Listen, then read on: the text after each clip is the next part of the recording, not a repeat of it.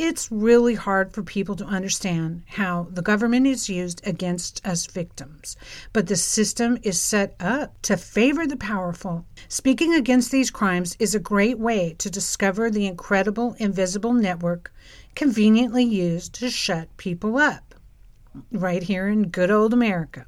I myself found, starting in 2014, until then, this human trafficking network was invisible.